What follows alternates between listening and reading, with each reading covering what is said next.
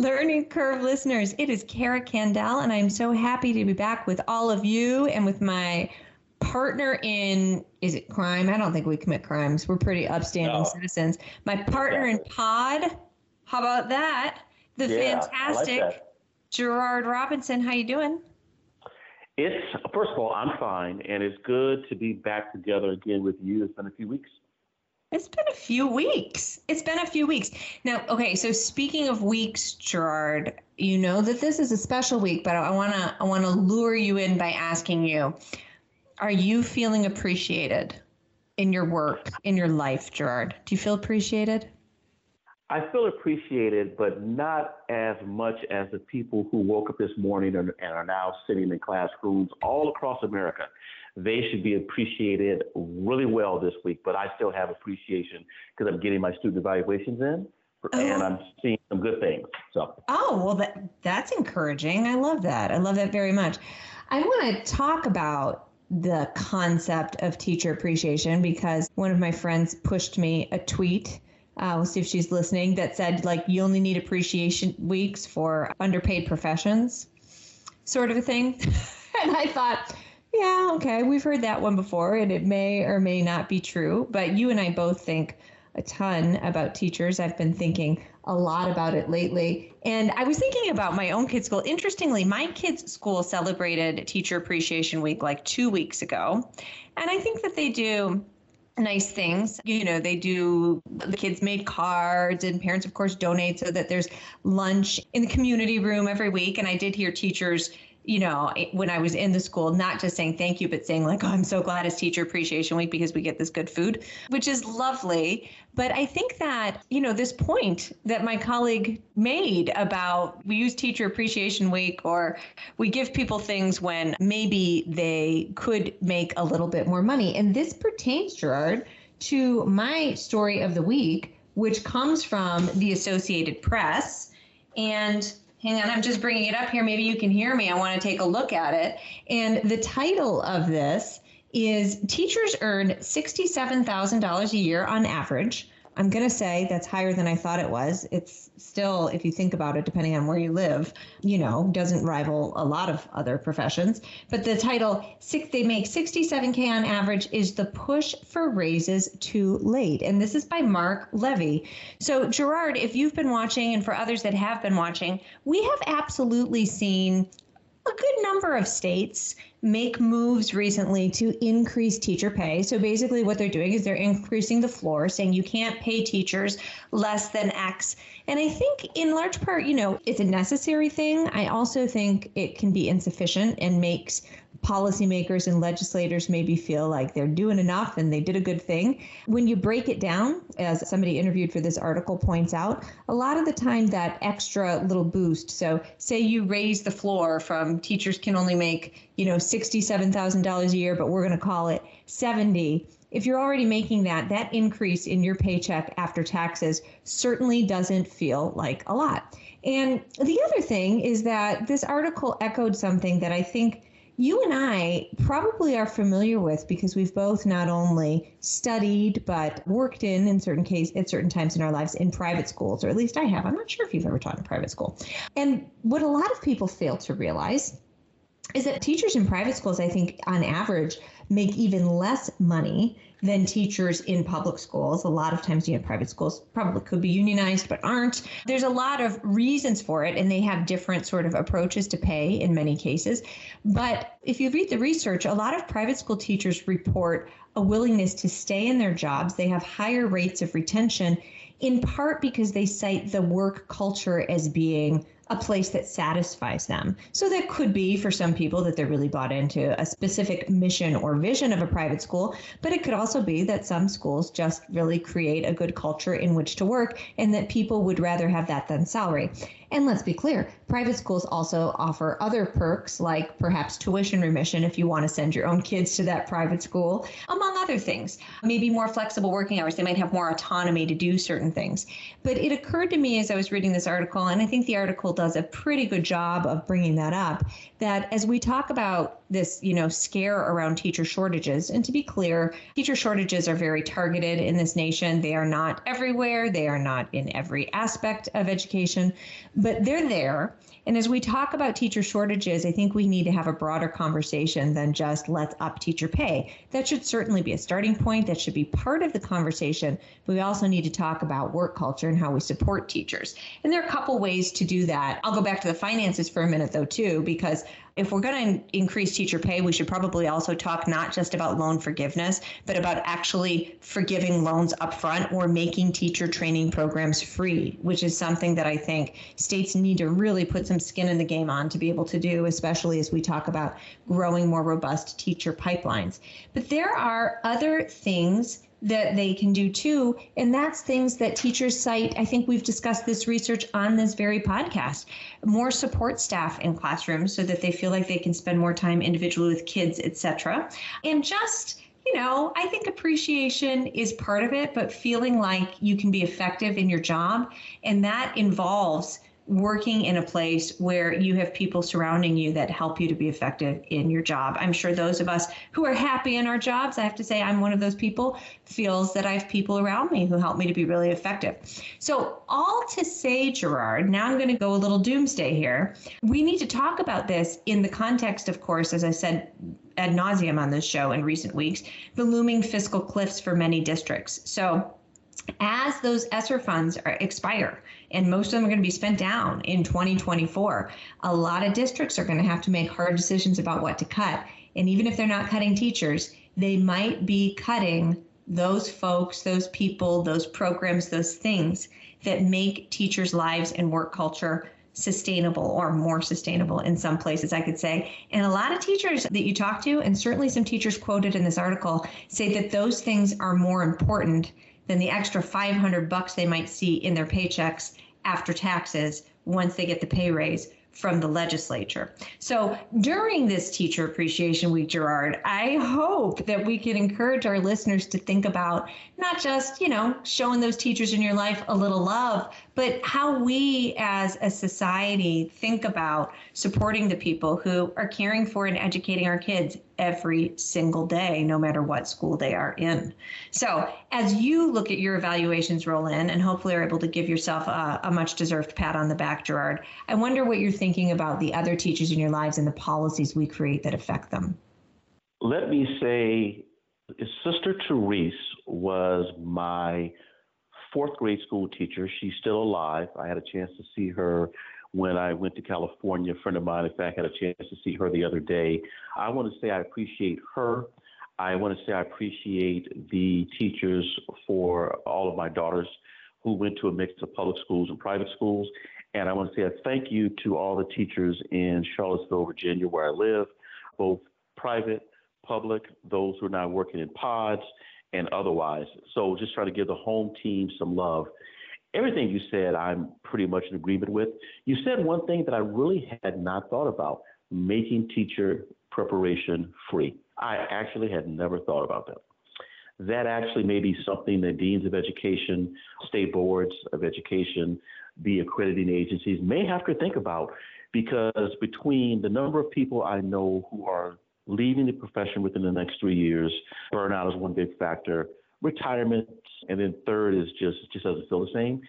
And coupled with so fewer students majoring in education or going into the profession, we have to find something different. So that's actually something we should noodle over. So that's a really good idea. And in terms of pay, yeah, we've talked about that on the show. Some cities are doing better jobs than others. And often when I would find myself in a position of someone saying, you don't pay me enough, I'd have to remind educators that your local school board and your superintendent, for the most part, set your pay scale. And there's some things that we can do. But we should also say, in terms of Teacher Appreciation Week, Kara and I are working on a policy brief that is a step in the right direction toward putting more finances into the pockets of teachers, but also in building the infrastructure of schools for the long term, so that no matter who's in the classroom or who's in the principal's office, there's a pot of money set aside to invest into teachers, particularly those in the STEM area. Yeah, that'll be coming out soon. We'll let everybody know when it's released, right, Gerard? Yep, Sure will. Amazing. All right. My story is a little different, although, of course, it involves teachers. And this is about NAEP and the scores in civics and history. Now, of course, I'm not going to do a repeat and sing the theme or a saying from the Gomer Pyle show. I did that for NAEP when we discussed scores from last year. So I'm not going to do that again. But as we knew, there would be a drop in NAEP and civics scores, partly because of COVID, partly because of other dynamics. But I think what really moved people is just how much this plays in with what we've been talking about for like 25 years now. So my story is from Sarah Schwartz, Education Week, and is titled History Achievement Falls to 1990s Levels on NAEP. Civic Scores Take First Ever Dive. So from a national overview, there was a nationally representative sample of 8,000 eighth grade students who took the history test and 7,800 eighth grade students who took the civics test. And that's worth mentioning because some of our listeners may not know that NAEP isn't a required test for every single child in every single state who's in the eighth grade. It's a national representative sample, both public, private, and charter. So we've got that. And when we take a look at the scores, there were a couple of points that people said we should really look at. So let's take, for example, the NAEP score for civics. In 2022, the average score was 150. And I mentioned 2022 because that's when students in spring of that year took the test. The average score was 150. In 2018, it was 153. In 2014, it was 154. So we're seeing a decrease. And in fact, the 150 score for 2022 is the exact same score we had for NAEP civics in 1998. History wasn't as bad, but wasn't great. And so if we take a look at the history average score for 2022, it was 258. In 2018, 263, and in 2014, 267. So also on a downward trend, just not as high. For both civics and for history, the achievement, the advanced cut score, our scores were way below that. In fact, our scores for NAEP history and for the achievements made proficient in civics, both were below what we thought was proficient. So we know that that is what we have. So we now have to listen to people who we know and listen to figure out what happened.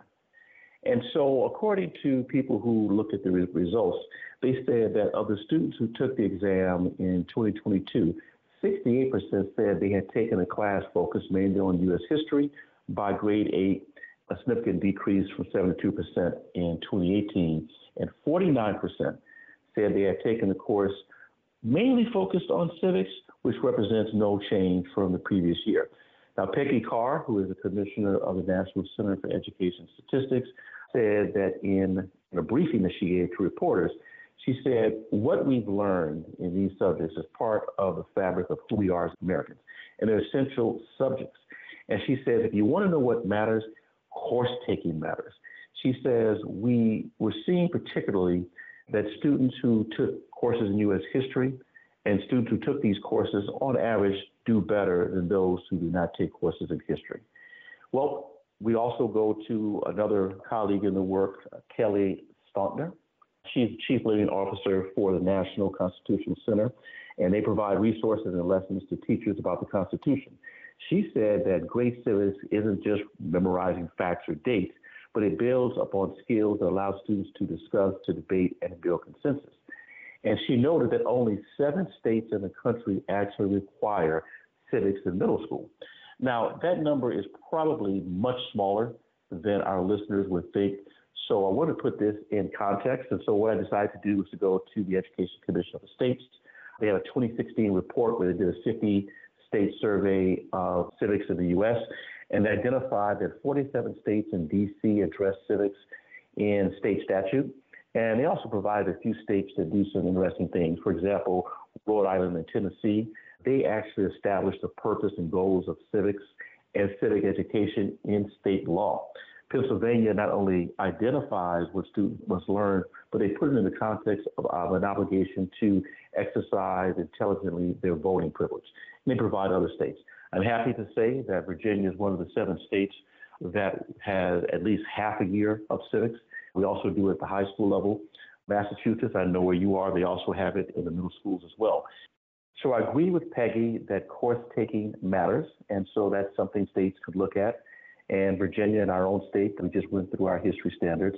And Carrie is also correct that we've got to build skills not based upon memorization, but moving students to think. But we also can't act as if we just arrived to this problem.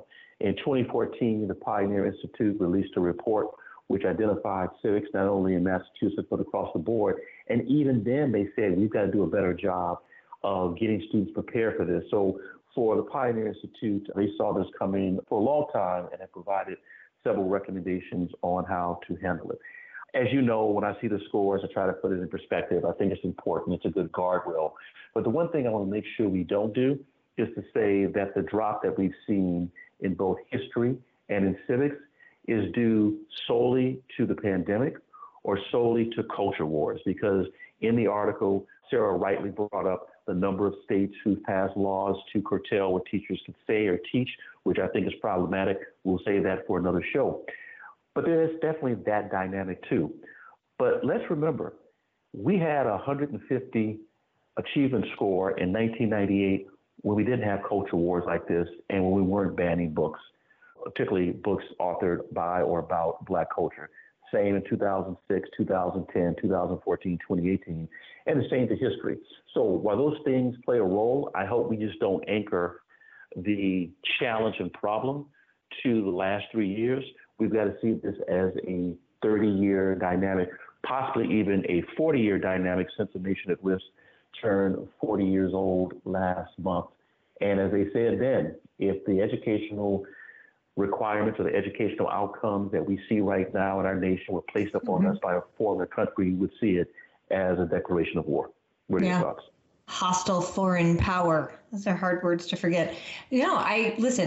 I would applaud the notion that we can't blame this on the culture wars of today or even the culture wars of yesterday or what's been going on politically in this country. And one of the things I worry about, Gerard, is as we consider the things that kids now need to know, people now need to know to be successful post-secondary in whatever sort of path they choose, things like history and civics could increasingly be pushed out even more. I also think it's a great idea when states say you have to teach this. I wonder about the extent to which we really hold folks accountable for teaching it or for teaching it well, right? Because I don't think that those things get measured very well, except maybe on NAEP, and we see where that's going. And I'm wary of laws that sort of quantify you need 30 minutes or one semester, right? I think that it should be more about also thinking through how we integrate these standards for learning into everyday work, into the kind of writing and thinking and being that kids need to be able to do, that students need to graduate with. And if we can get to a place, and in some schools that is happening, obviously, some schools are very focused on that kind of stuff.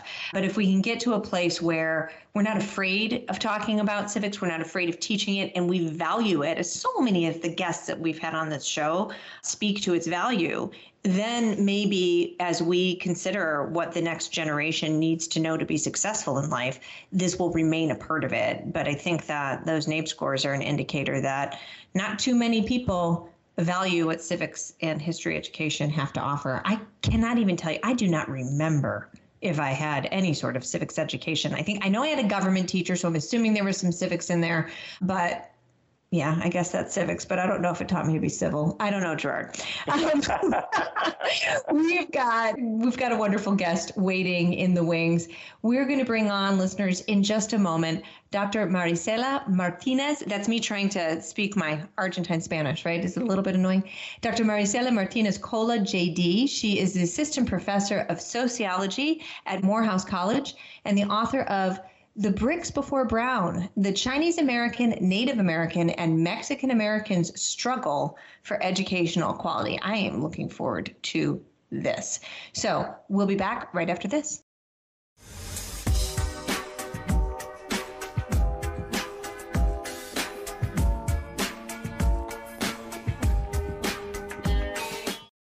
Learning Curve listeners, as promised, we are back with Dr. Marisela Martinez-Cola. She is an assistant professor in the sociology department at Morehouse College and is a proud Chicana, daughter of an immigrant, and the first-generation scholar.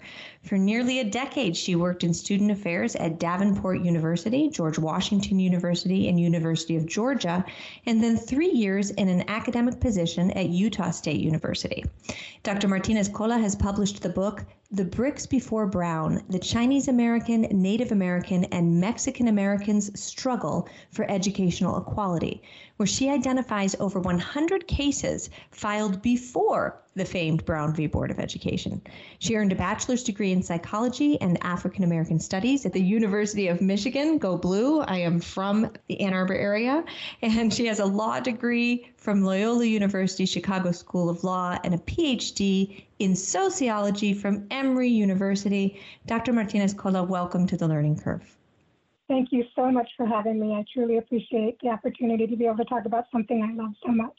Yeah, well, I have to tell you, I'm so excited. In my own dissertation, for education policy studies, boy, oh boy, I talked a lot about Brown v. Board of Education and its impacts, its legacy on what we know is education today. And I don't think I know much at all about the content that you have brought to us in this book. So tell us a bit about The Bricks Before Brown.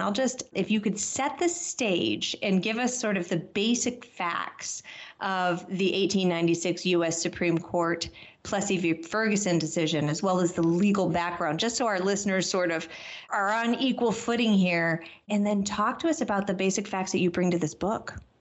This book was a labor of love. And so what I thought about, having gone to law school, of course, I was versed in Brown v. Board, and that's in every constitutional law class that, you take. And interestingly enough, even as a professor, my international students even have heard about Brown v. Board, right? And so I kind of considered that the sort of the bookmark, the bookend.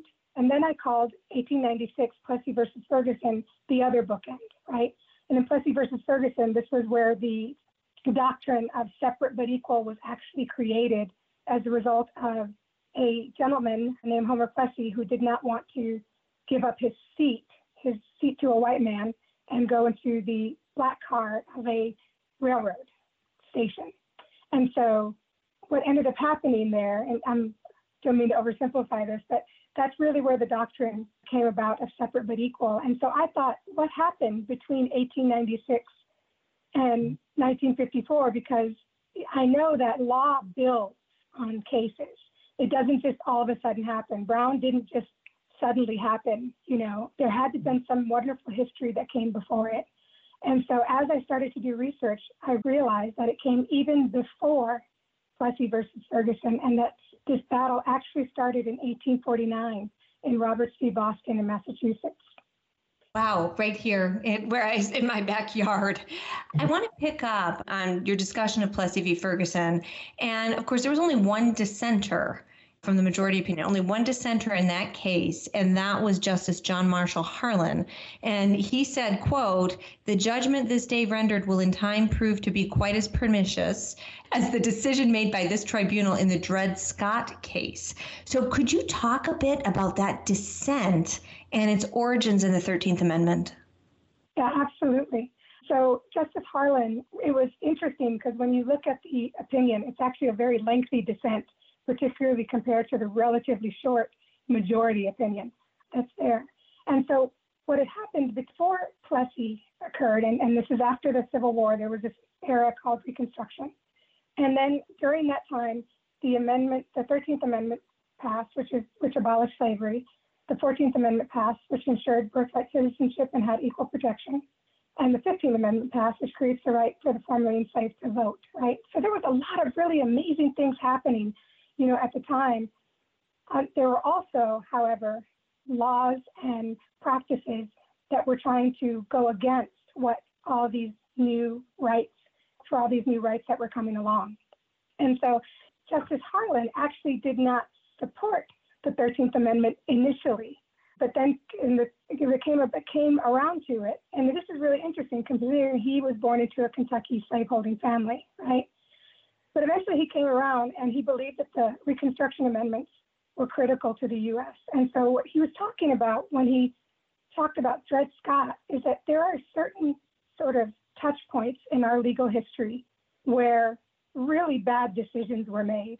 And in Dred Scott, basically to be able to take away citizenship rights for African Americans in the U.S. and not to be considered a full personhood. And so what Justin Harlan was really saying is that just like we were on the wrong side of history then, we're on the wrong side of history today. And what was so amazing about his dissent is it actually ended up being used in Brown v. Board. Justice Warren used it all these years later in 1954. And then, of course, we think of Brown v. Board in so many ways as the righting of this great historical wrong. Took a very long time to get there. And certainly at first, folks didn't want to listen to the Supreme Court decision. And there's, I'm sure, many, many shows that we could do on that. But just to continue to set the stage for our listeners before I hand it over to Gerard to really dig into your own work, talk to us about exactly what Brown v. Board of Education brought, because it really only partially overturned Plessy v. Ferguson. So give us a summary, and I'm so curious to know like how we connect this all to basically the prelude to Brown that you have uncovered. Brown v. Board is an interesting case. A lot of people know the 1954 Brown v. Board. They don't know that a year later another opinion was written. So you'll often see it referred to as Brown 1 and Brown 2. Brown v. Board was actually also one of 5 consolidated cases involving school desegregation. The other cases were Briggs v. Elliott, South Carolina, Davis v. Country School Board of Prince Edward County in Virginia, Gephardt v. Belton in Delaware, and Bowling v. Sharp in Washington, D.C. And so I think it's really important to understand how strategic the attorneys for the NAACP were when it came to selecting their particular plaintiffs. And Oliver Brown, the lead plaintiff in Brown, the father of Linda Brown, who was the young girl that was denied entry into a white school, he was a minister, but he was also a member of a welder union. And what made him ideal is that because he was part of a union, you couldn't really threaten to fire him. And because he was going into the ministry also, you couldn't threaten to fire him. And so he was kind of, not to say he didn't get threatened, but at least that couldn't be taken away. Whereas some of the other plaintiffs in the other case were often harassed and told that they would, and some did lose their jobs as a result of being a part of Brown v. Board.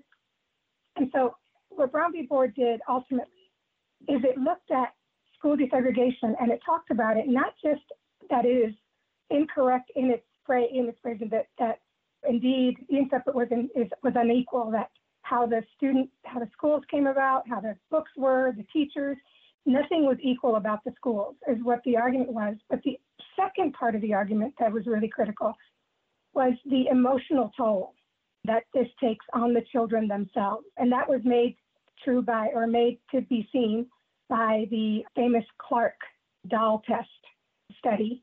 And so I think that that's one of the things that they ended up happening is that, so this, very famous doll test eventually got the court, Warren, who wrote the majority opinion, eventually wrote and declared that separating the schools was inherently unequal. And then the second part of that, Brown 2 a year later, was they didn't really give any guidance about how to integrate schools, how to stop segregation. And they ended up just saying the phrase with all deliberate speed. And that is about as clear as mud when it comes to being able to figure out what to do about this, what we now know, centuries-long practice, segregated schooling. I like that phrase, as clear as mud. I mean, that could be a great title for some great studies on the subject of race and education in the U.S. And I say that in part because most of us who've heard about Brown, we know about plaintiffs, we know they're African Americans in the South, but you're bringing up a dynamic of American history that we hardly ever talk about. And in your title, Bricks Before Brown, you're talking about at least 100 other families before Brown who legally challenged schooling, segregated schooling in state and federal courts. Would you discuss a couple of key early cases profiling Chinese American, Native American, and Mexican American plaintiffs? Yes, absolutely. One of the first kind of interesting cases came in 1885 in the Tate versus Hurley. And this was a case out of San Francisco in California. And of course, before Plessy. And so there was a large Chinese population, Chinese immigrant population, and there were a lot of anti-Chinese laws that were happening in that particular time. And so there was this family, the Tates. It was Tates because it was changed from Chu Diep, was his name, and they changed Diep to Tate, and that was Joseph Tate and his daughter, Mamie Tate. And so they lived in a fairly wealthy part of San Francisco, and so they were actually closer to a white school. But when they took, this again sounds very much like the Brown case, when the father takes his daughter to go and enroll in the school, they were brutally rebuffed and told that they could not come to the school because she was Chinese. And they said that very clearly, because she was Chinese, she could not attend the school. And so the father ended up suing the school. Again, I'm sort of oversimplifying it, but he ended up suing the school, and he actually won the case. They won the case because at the time in California law, schools were supposed to be open to all children, regardless of race. That's the way that the law was written. However, the judge, in his opinion, kind of did a wink, wink, but if you can get the legislation changed, the districts can do whatever they want when it comes to schooling, including creating separate schools. So they delayed Mamie's entrance into the school while they started to build up a Chinese school, right? And so they ended up opening up a Chinese school for 6 children. 6 children, just to keep these children out of white schools. They developed an entire Chinese school to be able to do that. And so this, again, really, I believe, sort of started to kind of lay the foundation and added to the foundation of what eventually became Plessy. Interestingly, though, they're not quoted, they're not cited in Plessy, which I always found really interesting, that all these cases that were involving school desegregation, the only one they referred to was, Roberts v. Boston, the 1849 case. Interesting. Is there a similar case for Native American and Mexican American plaintiffs? Yes, for Native American plaintiffs, one of the really interesting ones that also laid the groundwork for Plessy was McMillan v. School Committee of District Number 4, and this was out of North Carolina. And so North Carolina at the time was what they called famously triracial. So it was Black, white, and Croatan. And so what was so fascinating about this case is that there was a Croatan Act that was passed, which excluded all Negroes to the 4th generation, quote, that's what they called it, from white and Indian schools, because there were white schools and there were Indian schools. And so all the Black families were denied from going to either one. Now, in McMillan, the father said, no, we're part Croatan. So we're not Black, we're Croatan. And they even, in this case, what makes it remarkable, they even exhibited his son to the jury to be able to, I guess, prove their indigenous sort of identity. And this really, really shows and talks about this idea of kind of common sense racism, like I know it when I see it sort of thing. And this was something that actually happened a lot in court where children were exhibited, right? And so they, of course, unfortunately lost the case. And so this happened, as we said, in 1890, which also laid the groundwork. Another really interesting one was Moreau v. Grandich, but this was after Plessy. This was a 1917 case out of Mississippi. Now, the school had prohibited all children who were, quote unquote, 1/4 Negro. And so the Grandiches, however, under Mississippi law, were recognized as white since it was illegal to marry anyone that was 1/8 or more Negro blood. So their marriage was actually recognized, but their children were not, if that makes any sense. It doesn't make any sense. But because they had what was called a slight strain of red blood, and this gets into kind of the idea of blood politics and race, right? Because they had a slight strain of red blood, they were considered mixed and therefore could not go to the white school. I hope I made that clear. It's got no, you did. For that. We just don't hear enough about the stories of, in this case, Chinese Americans, Native Americans, Mexican Americans, and their long road to trying to obtain quality education in a non-segregated basis. It's fascinating. I grew up in Los Angeles, Southern California boy, and you've got 3 court cases from that state. And you've already Mm-hmm. identified some of the racial dynamics and what it meant to be white or non-white, because that definition has evolved in California since its founding. What are some of the, I guess, civil rights touchstones in K-12 education from Reconstruction amendments to Brown that maybe California played a role in or that you've seen in your research? California is the one that had the most fascinating sort of history. There were 7 cases total that came out of California. And this is really where a lot of the Chinese and Native American cases came out of as well, out of California, as well as the Mexican American cases. There was kind of this division between California and the South. The cases either happened in California or Mississippi or North Carolina or Texas, right? And so California, which is really interesting because it's always kind of had this role of sort of, particularly the Ninth Circuit, of being able to pave the way for real change that happens.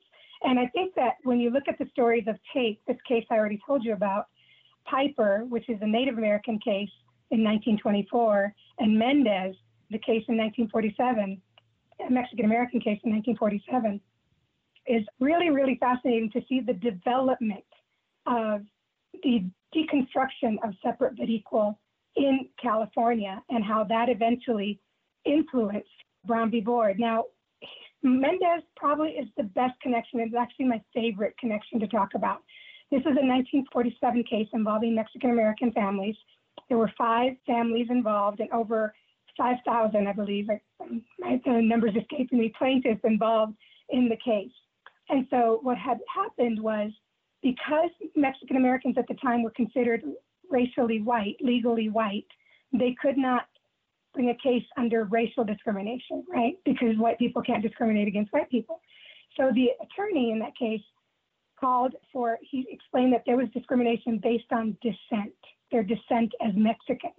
And so that's how he was able to actually get the case seen before the courts, and then eventually as it started becoming appealed, right, up to eventually the Ninth Circuit.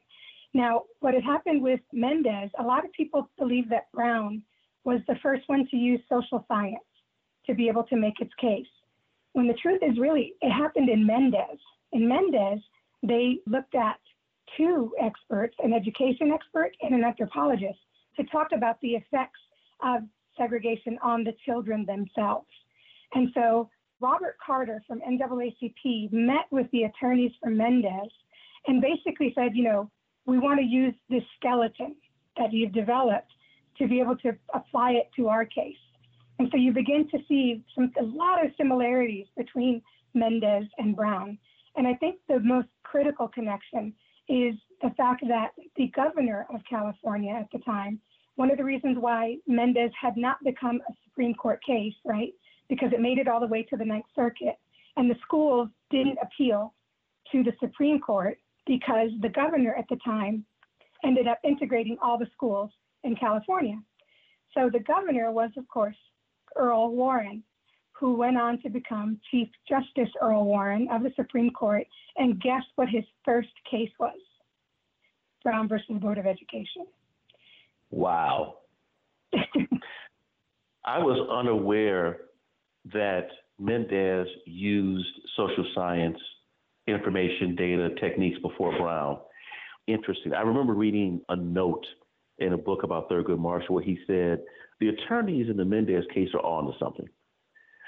Pretty much, yeah, they were on to something. And of course, the rest is history. And I was unaware that Warren's first case was the Brown case. And there's a very interesting political history as to why he was appointed to that position as related to even U.S. presidential politics.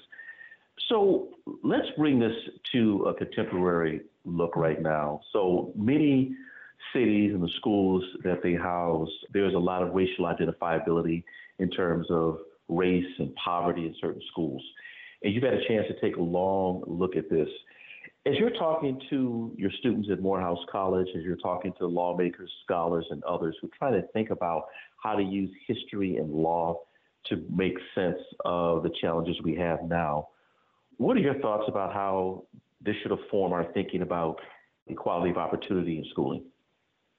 First of all, I love teaching about this. I love teaching at Morehouse, and I just have such brilliant students. I'm able to have the most meaty conversations, with them. I always tell people that I feel like I've had filet mignon instead of McDonald's, teaching the class sometimes with my students. And so one of the things that I explain to them, that I talk about with my students, is that when you look at, there's this idea called there is nothing new under the sun, right? Anything that you see today, you're going to be able to see happened in the past in some historical way and definitely in a legal way. You're able to see the beginnings of something.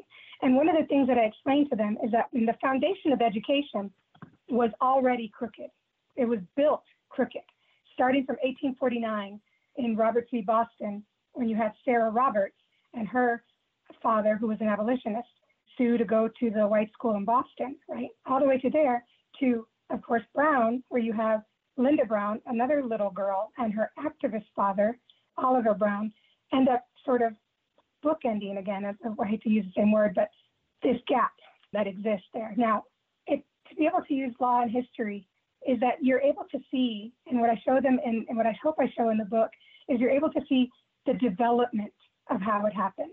It didn't happen overnight. It happened sort of like a death by 1,000 cuts, or in this case, death by 100 cuts, right?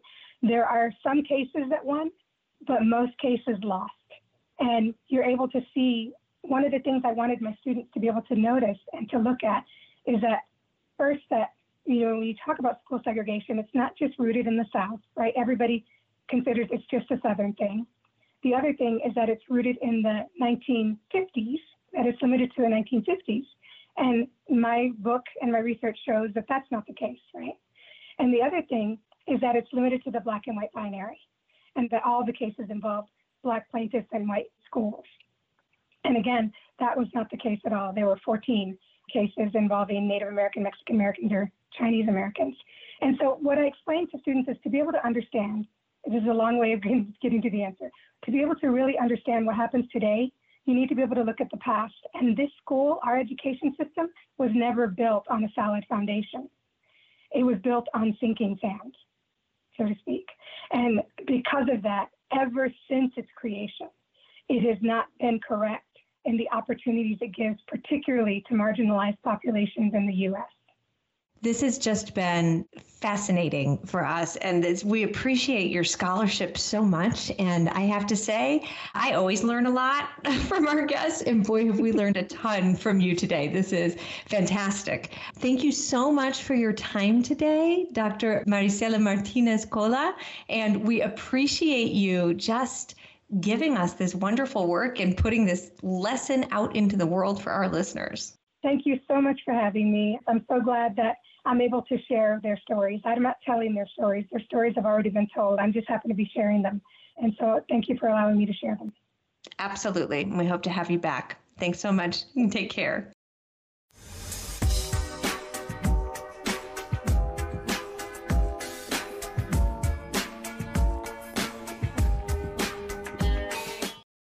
So my tweet of the week is from Karen Vitus. It's from May 3rd, and it's about a 2020 RAND study of civics teachers. Just 43% thought it was essential for graduates to know about periods such as the Civil War and the Cold War. Less than 2/3 thought it essential for grads to know protection guarantees by the Bill of Rights. I wish the numbers were higher. My tweet of the week. You think? This is a pretty good tweet and relevant to our prior conversation. Okay, Gerard, the band will be together again next week, as far as I know, and we are going to be speaking with Dr. Diana Schaub. She is a professor of political science at Loyola University in Maryland and co-editor with Amy and Leon Cass of the book, What So Proudly We Hail, The American Soul in Story, Speech, and Song. Be looking forward to it. And until then, claps and appreciation for all of those teachers in our lives and even former teachers still out there doing the good work. Thank you so much, Gerard. Great to hear your voice and excited to be back together again next week.